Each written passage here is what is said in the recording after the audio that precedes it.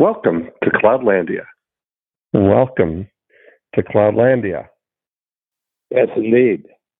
And How are you? It expands. Cloudlandia expands. No matter where you go, here it is. Yeah. Well, it's one of those things that every time we talk, there's a period of time when more people, for their own reasons, take advantage of Cloudlandia. And they connect with each other. So new connections are made, new possibilities are created, new capabilities emerge. So it goes. It's like, are you back safely on the? We got back on Wednesday, or late Wednesday, and beautiful weather. We were there for 2 weeks in Arizona, and it was a repeat every day. It was high of 80, and during the night it went down to 46, 47. Really, just terrific. Yeah. I love it. And you went we to were in Canyon Ranch? Yeah, we were at Canyon Ranch for eight nights, and did our usual enjoyable things. They changed ownership about 4 years ago, and they were purchased by a company out of Texas, I believe. And the first couple of years I found ragged, with the transition. But I was very happy where things have gotten, and so terrific. And they marvel every year at what a younger and younger specimen you're becoming. Well, I did one thing, and that was noteworthy. And that is that I've increased my body and bone density by 5% over the last 2 years. Not that easy to do. And when you're, what do you attribute that to? Oh, weightlifting. The squatting. I've really zeroed in squats. And here's my logic. Just to explain my logic, because there's a lot of talk now, and around the threshold, actually being able to reverse aging, and that is taking your fitness and health measurements backwards. Right. In other words, today you measure at this, and they establish a baseline, but then you do certain things, you exercise, and you look after yourself in other ways, and a year from now they measure, and the one for this year they peg at you're this age, and then the one next year they peg that you're an age earlier. From a fitness, and it's based on a big. This is based on a big database of millions of people that they've measured. Compared to others in your cohort. Yeah. Right. Yeah. Yeah. So one of the things I thought about, I said, is there a way of picking one area of your body that you can work on it every day, and it's a pretty known thing that if you work on this every day, your measurements will return back to what they were at a younger age. And the one I hit on was bone density, because bone density, there's a direct, if you lift heavy things, your bones strengthen. It's not like there's, it's not a Harry Potter trick here. It's a pretty straightforward trick. It's just that it's hard work, and maybe that's the trick. A lot of people aren't really into that trick of hard work, and so I did it. And so I'm now. It's not just that I'm back to where I might have been in my 30s or 20s. I'm back to the best you can possibly be. So I'm about 1.41. One being you have really great bone density, and I'm at about 1.41. And like I'm bonier than big bone. than I ever big was bone. in the past. And so there's no point in my life where I was as great as I am right now. So I'm at top. So I just use that as sort of an area of my body that I could do. And what that does, it just tells you that I'm not at risk of, fractures. I'm not at risk of. Well, that's what happens. Is it seems like that's the downhill spiral is. You hear it so many times. People they fell, they broke their hip, they went in the hospital, they got pneumonia, and they died. That's the knees and hips. Yeah, knees and hips are and I guess ankle. I think ankles too. Yeah, but the real truth of it is that while their bones were getting more fragile, in other words, brittle. They were losing muscle at the same time. Yeah, and it's actually the loss of muscle that put them in a dangerous situation because our muscles are really supposed to support our weight. It's not not our bone. Our bones are there for flexibility. Actually, they're there for undergirding. Right. Mm-hmm. Yeah. Well, they're there to to the skeleton. I mean, people. I sometimes just do a little quiz because I have inside knowledge here. I said, how much do you think your skeleton weighs? All your bones plus your skull. How much do you think that weighs? And people said, I don't know, 25, 30 pounds. And I said, no. And they said, more? And I said, well, what do you think? No is the right answer for my question. Oh, really? It's not 25 or 30 pounds. And I said, no, average person is about 7 pounds. Your total bone structure weighs about 7 pounds. Yeah, wow. It's mostly air. Yeah. And that kind of tells you. You have, is that dry, after you take out the marrow and whatever else? Yeah. If you're a full weight human being, you're up in males in the hundreds, 200, all that. I mean, so you got 7 pounds of bone in there, the muscles that really have to do the job. And it all works together. But anyway, and they were very surprised by that because they don't remember someone my age, with that. And then the doctor who did it, it's a body count. It's sort of like a camera. You lay down on this platform, and then a scanner comes over you, from toe to up to head, and does it backwards, and then it calculates your body mass in terms of fat, muscle, and bone. And, is that the DEXA scan?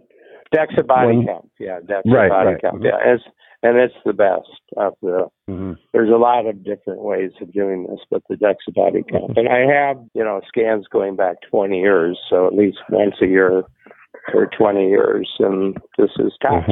Mm-hmm. I'm at the top.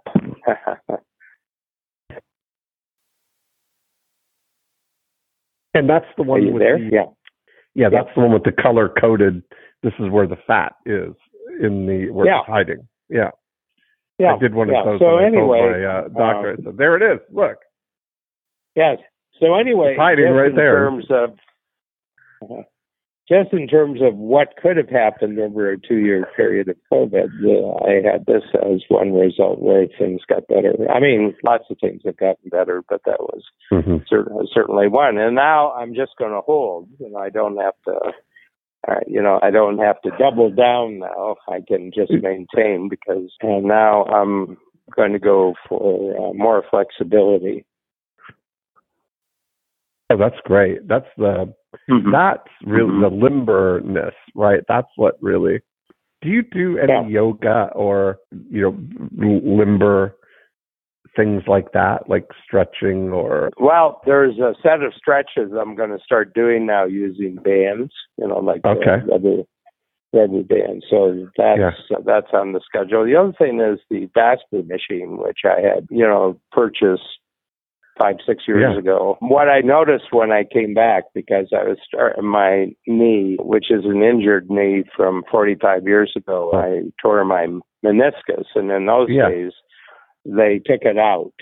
They took the meniscus out, the torn meniscus. They wouldn't do that today. No, but I've been stem cell it up, right? Well, we're in almost at the point now where 2 or 3 years from now they'll be able to take DNA from my cartilage, right? And they'll be able to grow me a new one. Yeah, stem cells or whatever the starter pack. Yeah, well, Mhm. it'll be a Mhm. brand new, perfect Yeah. cartridge, and they'll put Mhm. it back in, and then I won't have that. And I've not taken the route of getting a replacement knee, No. which they do, and I'm trying to keep foreign objects out of my body. If at all possible. Yes. I get it. Yeah. It seems that would be an invasion of the machines. That would be like a machine inside me. And I'm trying you're to already keep. You're already ahead of the game on that. I mean, it's an interesting thing. You must have seen. How long have you been going to Canyon Ranch now? 32 years. Yeah. So what's the difference in 32 years of what you've seen at Canyon Ranch? What was the things that they were focused on 32 years ago that are different than what they're focused on today? Yeah, well, first of all, they were using a comparison, I would say 32 years ago, not only at Canyon Ranch, but right across the medical and health world, that you want to be equal to the average for your age. Mm-hmm. And I think that doesn't strike me as a useful goal. Mm-hmm.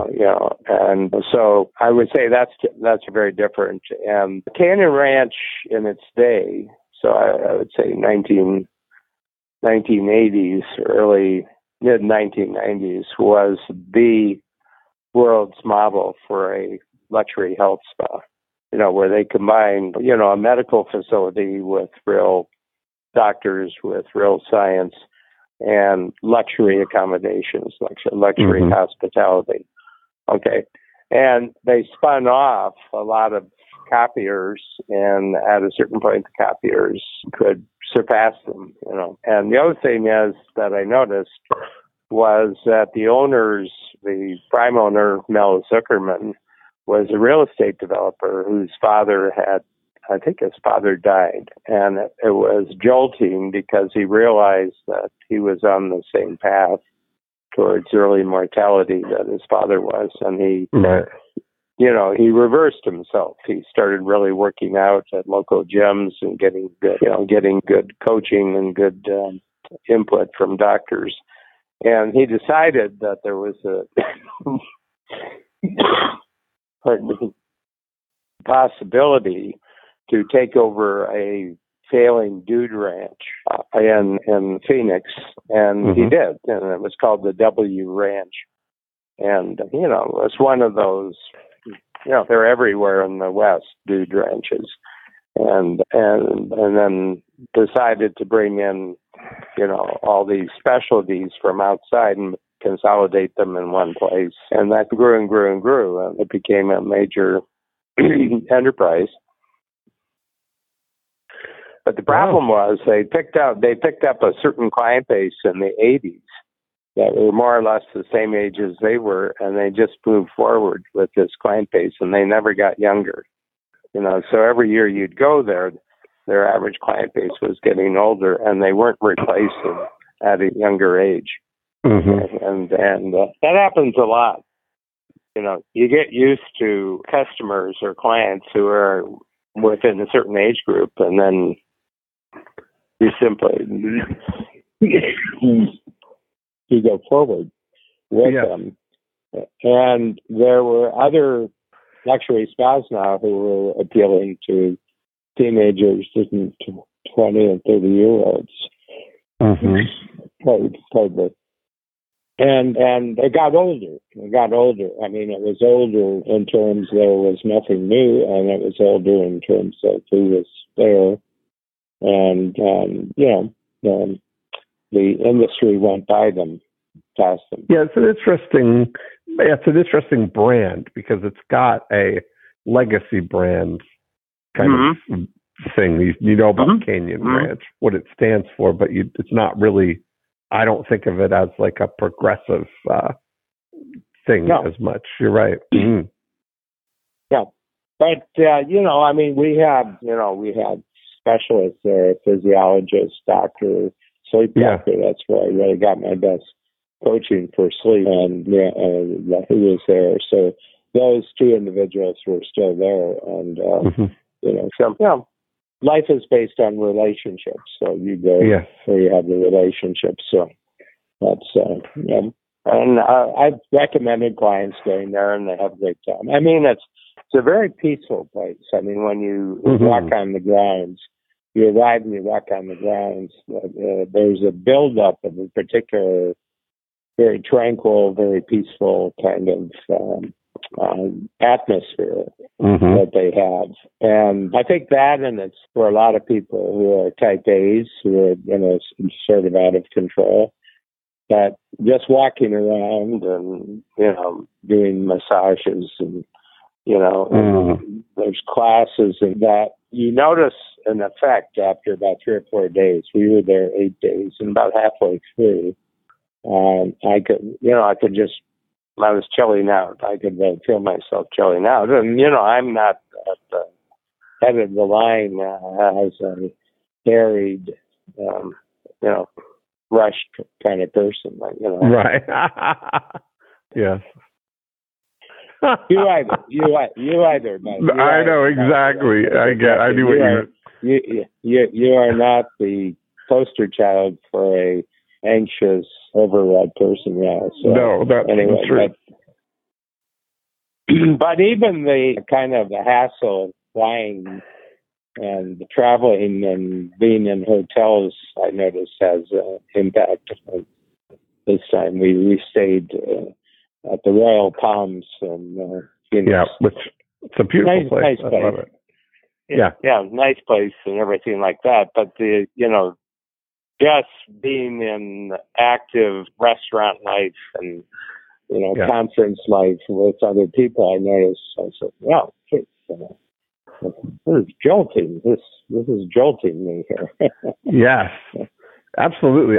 That's the funny. My new place in Scottsdale is the Andaz, which I love. That's my new place there. I don't know that one. It's very nice. They've got like casitas kind of spread out through around, and it's very. What's the name of it? Andaz, Andaz. Andaz. Oh, no. Yeah. But it's near old Scottsdale, is it? It's sort of in that area. Yeah. Mm-hmm. Yeah. Yeah. And it's I get there even when going to Genius Network or whatever, just because I love to go to the Henry too, and so it's like close to there, and I just love that environment. I don't want, if at all possible, I don't want to stay at the Embassy Suites. Yeah. We were twice at the Henry, and I remember that you liked the Henry. Yeah, but it was a good event. I really enjoyed the event. We had a great time there, and and just a little report on progress. On the 19th of November, 1 month after we launched the new book, we were across 100,000 sales. That's so great, Dan. Yeah, that's awesome. And Who Not How is still selling. It's a self-selling book. Every week comes in, it does good work and reports in. It shows up on time, does what it says it's going to do, finishes what it starts. And so, no, that's really good. And the other thing about the gap in the game is that 87% of the reviews, I checked the day before yesterday, it was 141 reviews, which is good for the first month. And we were at 87% of them were 5-star, which is really good. So it's about 4.8. And Who Not How is about 4.62, which is very good. It's a very good. And I think a lot of that, Dan, is just they can't figure out, or that can apply to them. That's probably a big thing. It's anger. Yeah, I think the gap in the game is. I think the gap in the game is. Our contention, is that every human who's ever existed is confronted with this choice of how you measure your progress. So it's more of a general human thing. Who, not how. I think you have to be a fairly high level of achievement before you grasp the possibility. Yeah. Uh-huh. I was funny because we're just, Ben Hardy and my collaborator on this, we're just in the getting the first draft all structured for next year, which is 10 times as easier than 2 times. Right. And so I said, one thing we have to do if we're true to our principles here is that we have to validate all, the years that people have put in working harder and longer in order to double their results. And so the one thing you don't want to say is, you've been approaching it the wrong way. I don't think it's ever a useful approach when you're trying to introduce something new to tell people that the way they've been doing it is all wrong. Right. Yeah, it's much better when they understand it, when they come to that conclusion. That's the best. Well, not only that, but you tell them, look, there's a point of being an entrepreneur where you just have to really work hard and long. There's no substitute for this. And the reason is that you've got to learn the territory. Your feet on the ground entrepreneurial activity, Dean Jackson, was real estate. And, you really have to put in the hours. You really have to put in the time. You have to, you have to put in the mileage. To just get a sense of what this is all about. And I don't think there's any substitute for that. There's no bypass that turns ignorance into knowledge. Let me think about that. There's no bypass that turns ignorance into knowledge. That's interesting. Well, you don't know anything, so there's no bypass available to you. Oh, that's true. Yeah, that's true. You need data. You need something. Yeah. And data comes in 2 forms, good and bad. Right. That's right. And you have to have pleasure. You have to develop a very keen understanding of the difference between pain and pleasure. Yeah. Well, that worked, or that didn't work. Yeah. Right. Yeah. And so I'm more and more, both you and I can look back at the vantage points of things we did in our first formative stage careers and say, God, that was really stupid. That didn't make any sense. And I said, but you can only say that from the vantage point of having been through it. Yes, I'm understanding.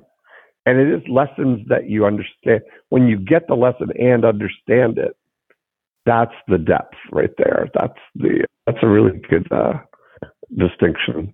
I talked with Ben. That really shows the difference between who, not how, because I think who, not how is a breakthrough that you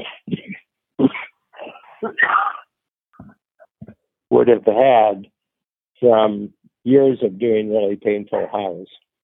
Mm-hmm. And every once in a while, having the experience of teaming up with them, who just suddenly open doors for you. And so on the one hand, you've been told, do the house. And then periodically, who would come along and doors would open and you were on the express elevator for 5 floors. And after a while, you start putting those 2 experiences of the really hard work on your own, this possibility of meeting someone has a skill that suddenly pushes you forward and said, maybe I'm supposed to make a choice here. Right. Yeah, that's something. And I'll tell you, that is wise. I talked with Ben a couple of days ago, actually. Yeah, he's hard at work on wrapping up his new book, too. In between things, his own book, which is your future, be your future self now. So that's an interesting concept that he's put a lot into. I can't wait to see that one too. Well, it's an ability. I think Yeah. it's really an ability. I think the greatest inequality among human beings is really imagination. The greatest inequality. Is that what you said? Yeah. Yes. In other words, between the most unimaginative person and Yes. the most imaginative person, I think Yeah. lies the greatest inequality that separates human beings. Yes. Well, that's That vision. really That's imaginative the whole. individual. Yeah. Imaginative individuals, you got to come equipped with other skills to go along with Yeah. that. But Yeah. let's say a fully skilled, very imaginative person can picture themselves in the future in a way that seems totally real. Mm-hmm. And they can use the reality of that future picture to actually make decisions today. Yes. Yeah. Imagine is one of those words I was saying to Ben. I've been talking about that, parsing out all the words of imagine if you applied yourself, and as a recipe, because imagination is the beginning of it.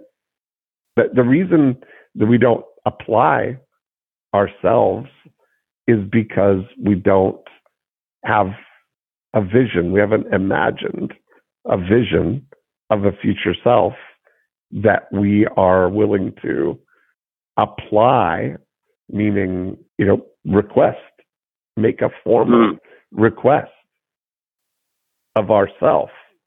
And that's, it's an interesting thing to break down the formula of that. We had a great conversation about it. I love to bounce things off of Ben, but it's been right there in the whole statement. It's not been if you look at it and take it on as not an accusation, but a blueprint. It's right there in the statement.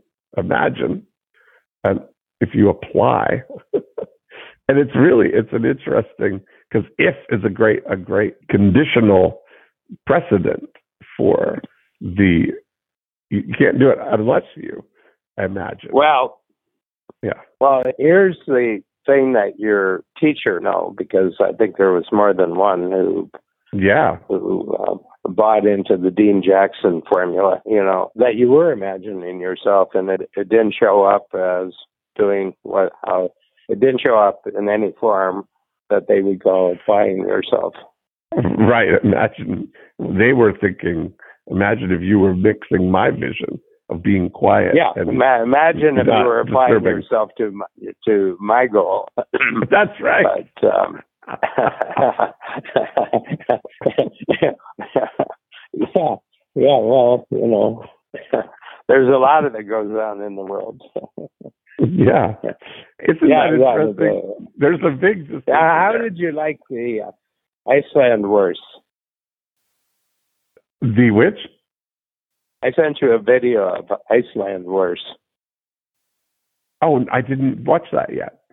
Sorry. Yeah. Well, go and get it. It's a troll that the country of Iceland did on Mark Zuckerberg's metaverse. Oh, I love it. Okay, I can't wait. This will be And great. the guy who presented is, very lean, and he's got a long sleeve T-shirt on, and his hair is made up. But he speaks in English with a nice Icelandic accent, and he says, I want you to imagine a completely new universe. And funny about it's already here, and he points to this ice-covered world, and everything like that. So it's just a complete trolling takeoff on the entire script. Yeah, I love it. He says, and he walks out, and he's got his shorts on like Mark Zuckerberg does, and he reaches down. There's a pool there, sort of steaming a little bit, and he pulls out the water, and he says, "And we have water, and you can feel it. It's wet. It's wet." Like that.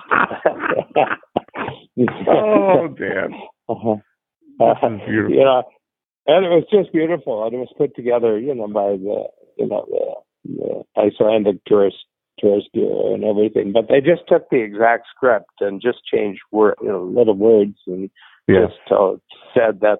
And they said the other thing is, it's been here forever, and it will be here forever. And you can come today or tomorrow or whenever. It'll be here. And he said, and you don't have to put on goggles to see it, Yeah. So anyway. So funny. Now the question is whether the ruling class at Facebook laughed at that, because if they laughed at it, then I have hope for them. But if they were pissed off at it, then I feel that there's no hope for them. Right. Because if you can't laugh at something, then you've gotten yourself into a corner. What's your take on getting back into the world now? You've been planned. We're having Tuesday, Wednesday, and Thursday, the entire teams, Chicago and Toronto. We're doing it by teams, so our company is 12 different teams. Operationally, we're broken down into 12 different teams. So I think we're doing 4 per day, so for Tuesday, Wednesday, and Thursday. And Babs and I are in on the third day.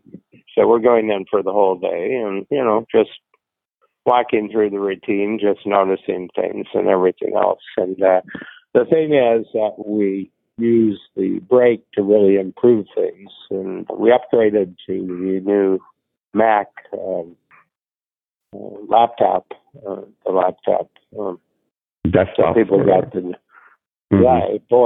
apparently I haven't seen it yet. I haven't actually done it, but it's incredibly fast.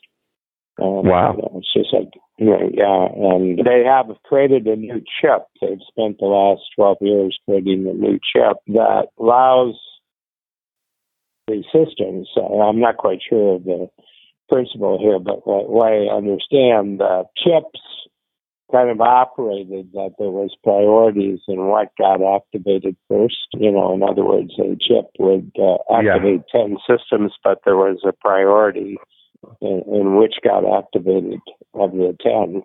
There was number 1 and there was number 10, and there was the time difference separating the different, this time difference might be 4 or 5 seconds. Now it's instantaneous. Wow. So where something took 5 seconds, now it's, and this is going to cause a real disruption in the laptop market. Wow. Yeah. Amazing. So that'll be in Toronto. You're going to be at the Toronto and Chicago. Yeah, the two. Okay. The two. Yeah, we have about 80 in Toronto and 25 in Chicago, and then 15. Well, we have 7 operate virtually in the UK. And then we have others who are virtual. So we're about 120. We're about 120 right now. Yeah. Right on. Yeah. So what was your take, though, on being back out in the world? How did you feel like the friction of the mainland entering the atmosphere? And Oh, yeah. I mean, you're hoping you can make your travel time at least a little bit pleasurable. Right. And the trips to and from are really, they really wear you down.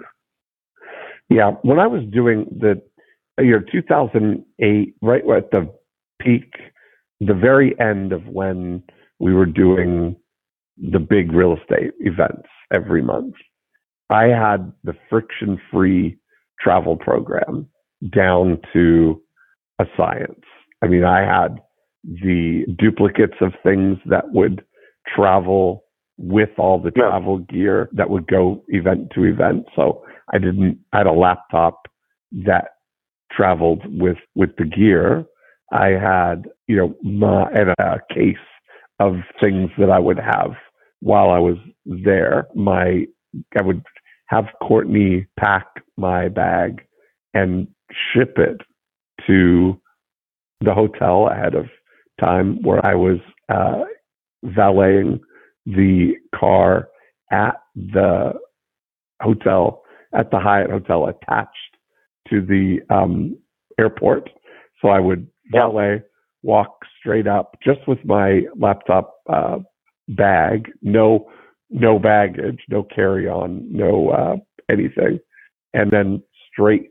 I had the clear path, so it was straight up the elevator, right to the TSA, pre-arranged ticket or whatever, right to the lounge, onto the plane, off the plane with a pre-arranged limo that would meet me at coming off the plane, and straight to the hotel where they would have my bag already preloaded in my room as I arrived. And it was just complete friction-free travel, because it was no schlepping is what really is the drain in all of that traveling. And I would, like you, I would go early, because I'd rather be there a half an hour too early. Well, to sit the way I found is that there's going to be a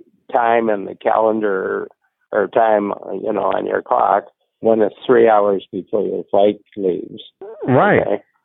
So you're going to spend those 3 hours somehow and somewhere before the flight leaves. And I said, why don't we spend the majority of those 3 hours actually at the airport, already checked in, rather than spending them at home and then rushing to try to make sure that you're not late at the airport. I've never understood the logic. Canada, the United States has, in the Declaration of Independence, life, liberty, and the pursuit of happiness. Everybody knows that one. But in Canada, the actual saying from the British North American Act of 1867, which essentially launches Canada in 1867, is for the purpose of peace, order, and good government. Okay. So my experience coming back both times is hassle, confusion, and bad government. Not peace, order, and good government, but hassle, confusion, and bad government. And just give you an example. We arrived, more or less on time from Phoenix. Yeah. And then we get to the gate, and they say, "Well, sorry, we're going to have to wait. Another plane is pushing back." And then they start moving. Okay. And instead of dropping us where it's maybe 2 minutes from the jetway until you get I know. That's the thing about Toronto. Oh yeah. It was, I said, I wonder how long the longest walk you can make from the plane to the arrival is in Toronto. It was 23 minutes. It took us 23 minutes of walking to get there. And then Health Canada has actually changed the application that says you can just get off. So we were delayed for 45 minutes to fill in new forms by hand. And that didn't get us a new form. That just allowed us to actually leave the airport that night. Wow. That's crazy. And then, so you're there over an hour just walking and filling out forms. Yeah, and then the third thing is that the city of Toronto decided to tear down the connector from the Gardiner Expressway to Lakeshore and the beaches. They just tore it down. Yeah. Oh my goodness! How do you get there now? Well, you have to get off at Jarvis. You have to get off at Jarvis and drive along the traffic lights. Yeah, and I feel taken advantage of. I feel disadvantaged by large systems with no detectable brain. Wow. And meanwhile, I don't miss it at all. I mean, coming up, I've been just blissfully, delightfully, stationary here in my, my Cloudlandia perch. I'm stationed in the mainland here. Yeah. Let me ask you a question. What do you make of the statistic? Don't know what it's based on, but that there's 10 million jobs going unfilled in the United States. What do you make of that? What do you think? I don't know. I mean, there's probably 50 different things going on, but Yeah. what strikes you as maybe one or two of the more important? Well, I don't know. things I'm not on top of. Are there, like everybody's kind of said, that a large portion of that is the enhanced unemployment payments. That it's almost just as good to stay home and get money than to go back to work. Well, that's pretty well ended. I mean, in Canada, Okay. that's ended. I mean, but virtually every store, I mean, if we were to drive from our house by normal street, let's say we just took Queen Street all the way to the center, virtually every store, job, we want people, please apply for a job. So it's everybody. Whether it's the big chain stores or whether it's a small retail shop. Right. And here's just a suggestion of what's happened. Before COVID, people were so rushed and harried just doing their jobs that they didn't have time to actually think how bad it was. Right. And now once they've had a taste of, they've had to make other arrangements, so they realize, I think a lot of times people get shaken into realization that it's an illusion, this security that they think that they have. And that I wonder if how many of those have joined the results economy, even because I would still consider the gig economy has certainly increased with all these opportunities for, Grubhub driving and those kind of things where you are in control of a little bit more control of what you're doing. You can turn it on, tap into the money when you need it or want it. Yeah. And I think that it's I think when you kind of uncouple the employment from the act of money getting, I don't think a large portion of those people who have left the employment situation have opted out of the money getting. They've just reached some alternative solution. Yeah, and I think one of the things that I think has probably happened is that the cash economy has gone up. In other words, that people are getting paid with cash, so they're not showing up on the official books, official ledgers. And my sense is that there's probably, people will do something for 80%, but they get cash right away. So it's not taxable. And it's personal services, a lot of it. So there's no cash advantage to the person paying because it's just expense and would be anyway.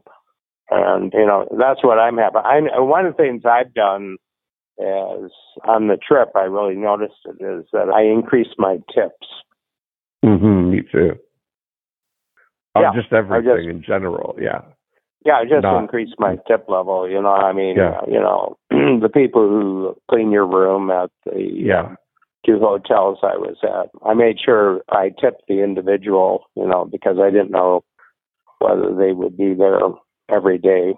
And, and I just tipped the individual. And I prefer tipping to charity because the money tends to go through 5 other people before it gets to its purpose. And with tipping, it goes directly to the person. Yeah. Yes, agreed. Yeah, agreed. And that's something, I'm sitting out here in my courtyard and I've got this little growing collection of these little rocks that one of our Grubhub drivers, she paints these rocks like just, like Easter egg kind of, painting kind of nice ornamental designs on them. And each time she delivers, she drops in a little baggie with a rock and a thank you note, appreciating. I'm sure she does that for all the people who she delivers for.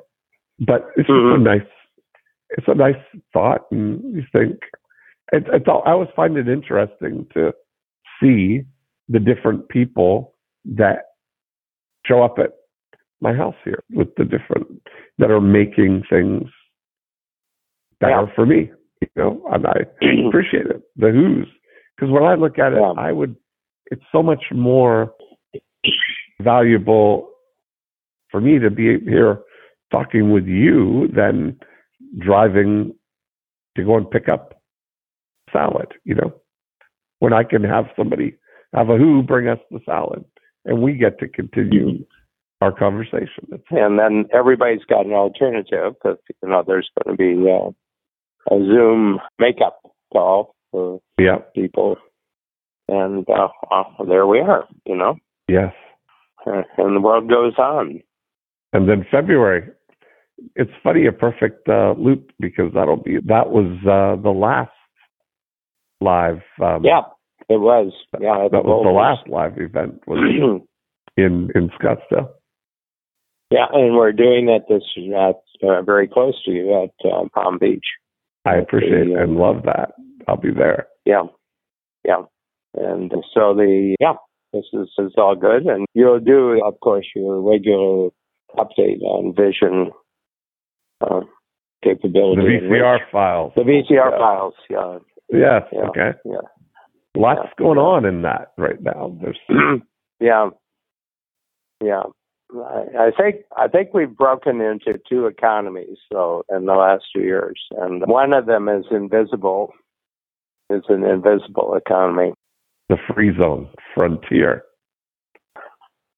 Yeah, well, it's just, that, first of all, I think that people who are, in other words, they're skilled at productivity, they're skilled at creativity, and they're skilled at accountability, have really taken advantage of the Zoom advantage. And they aren't people who would have talked that much anyway before this, because they were busy being productive, creative, and accountable. But now Zoom has just rewarded them for that.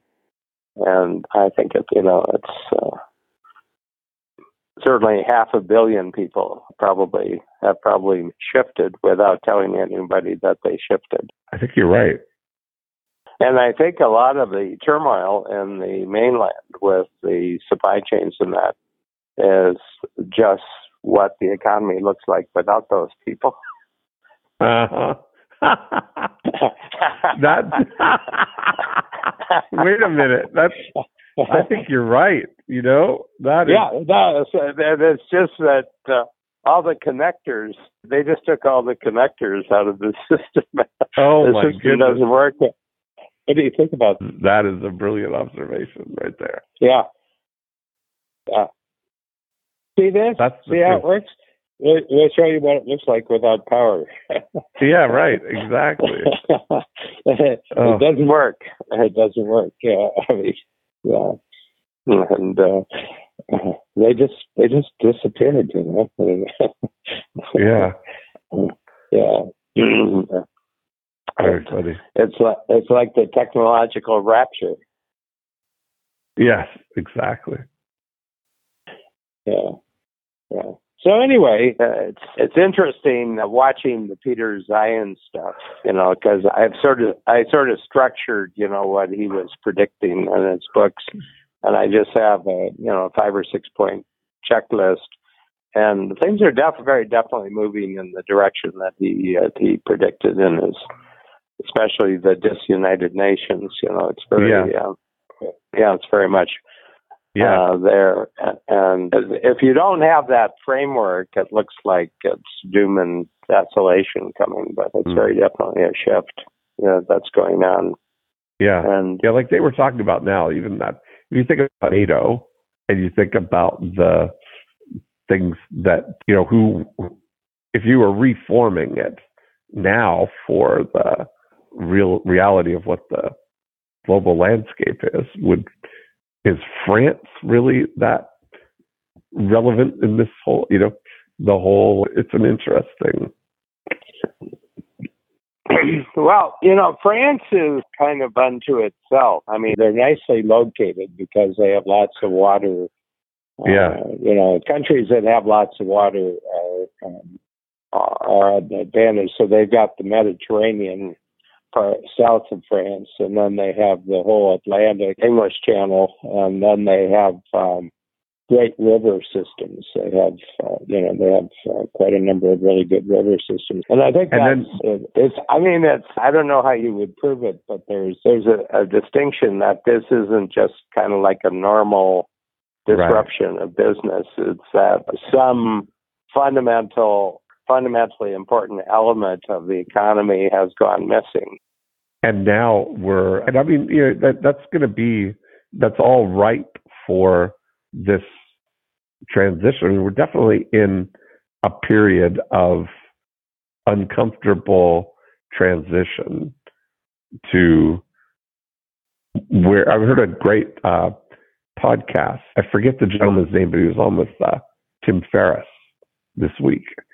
And they were talking about, in the past, cryptocurrencies, or not cryptocurrencies, but fiat currencies were backed by countries with guns, that's what maps them. And that the new, this whole blockchain, Bitcoin world is really about sovereignty, of being independent of all of that. And that's an awkward transition when there's a lucrative middleman infrastructure for things, Yeah. The big thing that the use of the word currency with crypto may be a future reality, but it's not there right now because all of them are speculative investments. There's only in the world there's only one actual currency, and it's the U.S. dollar. Even other currencies like the Canadian dollar is a speculative investment. And my sense is that there can be only one currency if currency has any useful meaning, and that is you've got to have one thing in the center that you can relate everything else to. Okay, relative and it's shifted. I mean, the U.S. currency has been the main currency since 1944. 1944 is the changeover.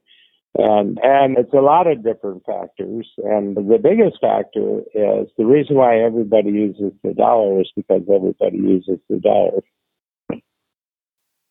That's true. and there's nobody coming up behind. And until you get to a point where there's there's countries, China, every trade that they have with an outside power, much as they dislike it, has to be in U.S. dollars. Nobody will trade with China unless the trade is in U.S. dollars. So that's the second largest economy in the world, and the same would go for the UK, the European Union and everything else. Other trades with, in the world markets, everything's in U.S. dollars. And it's because there has to be one where it's the same. It's like English is the dominant language. And the reason is because having one language is more efficient than having five. Yes, very true. Just ask Canada. Yeah.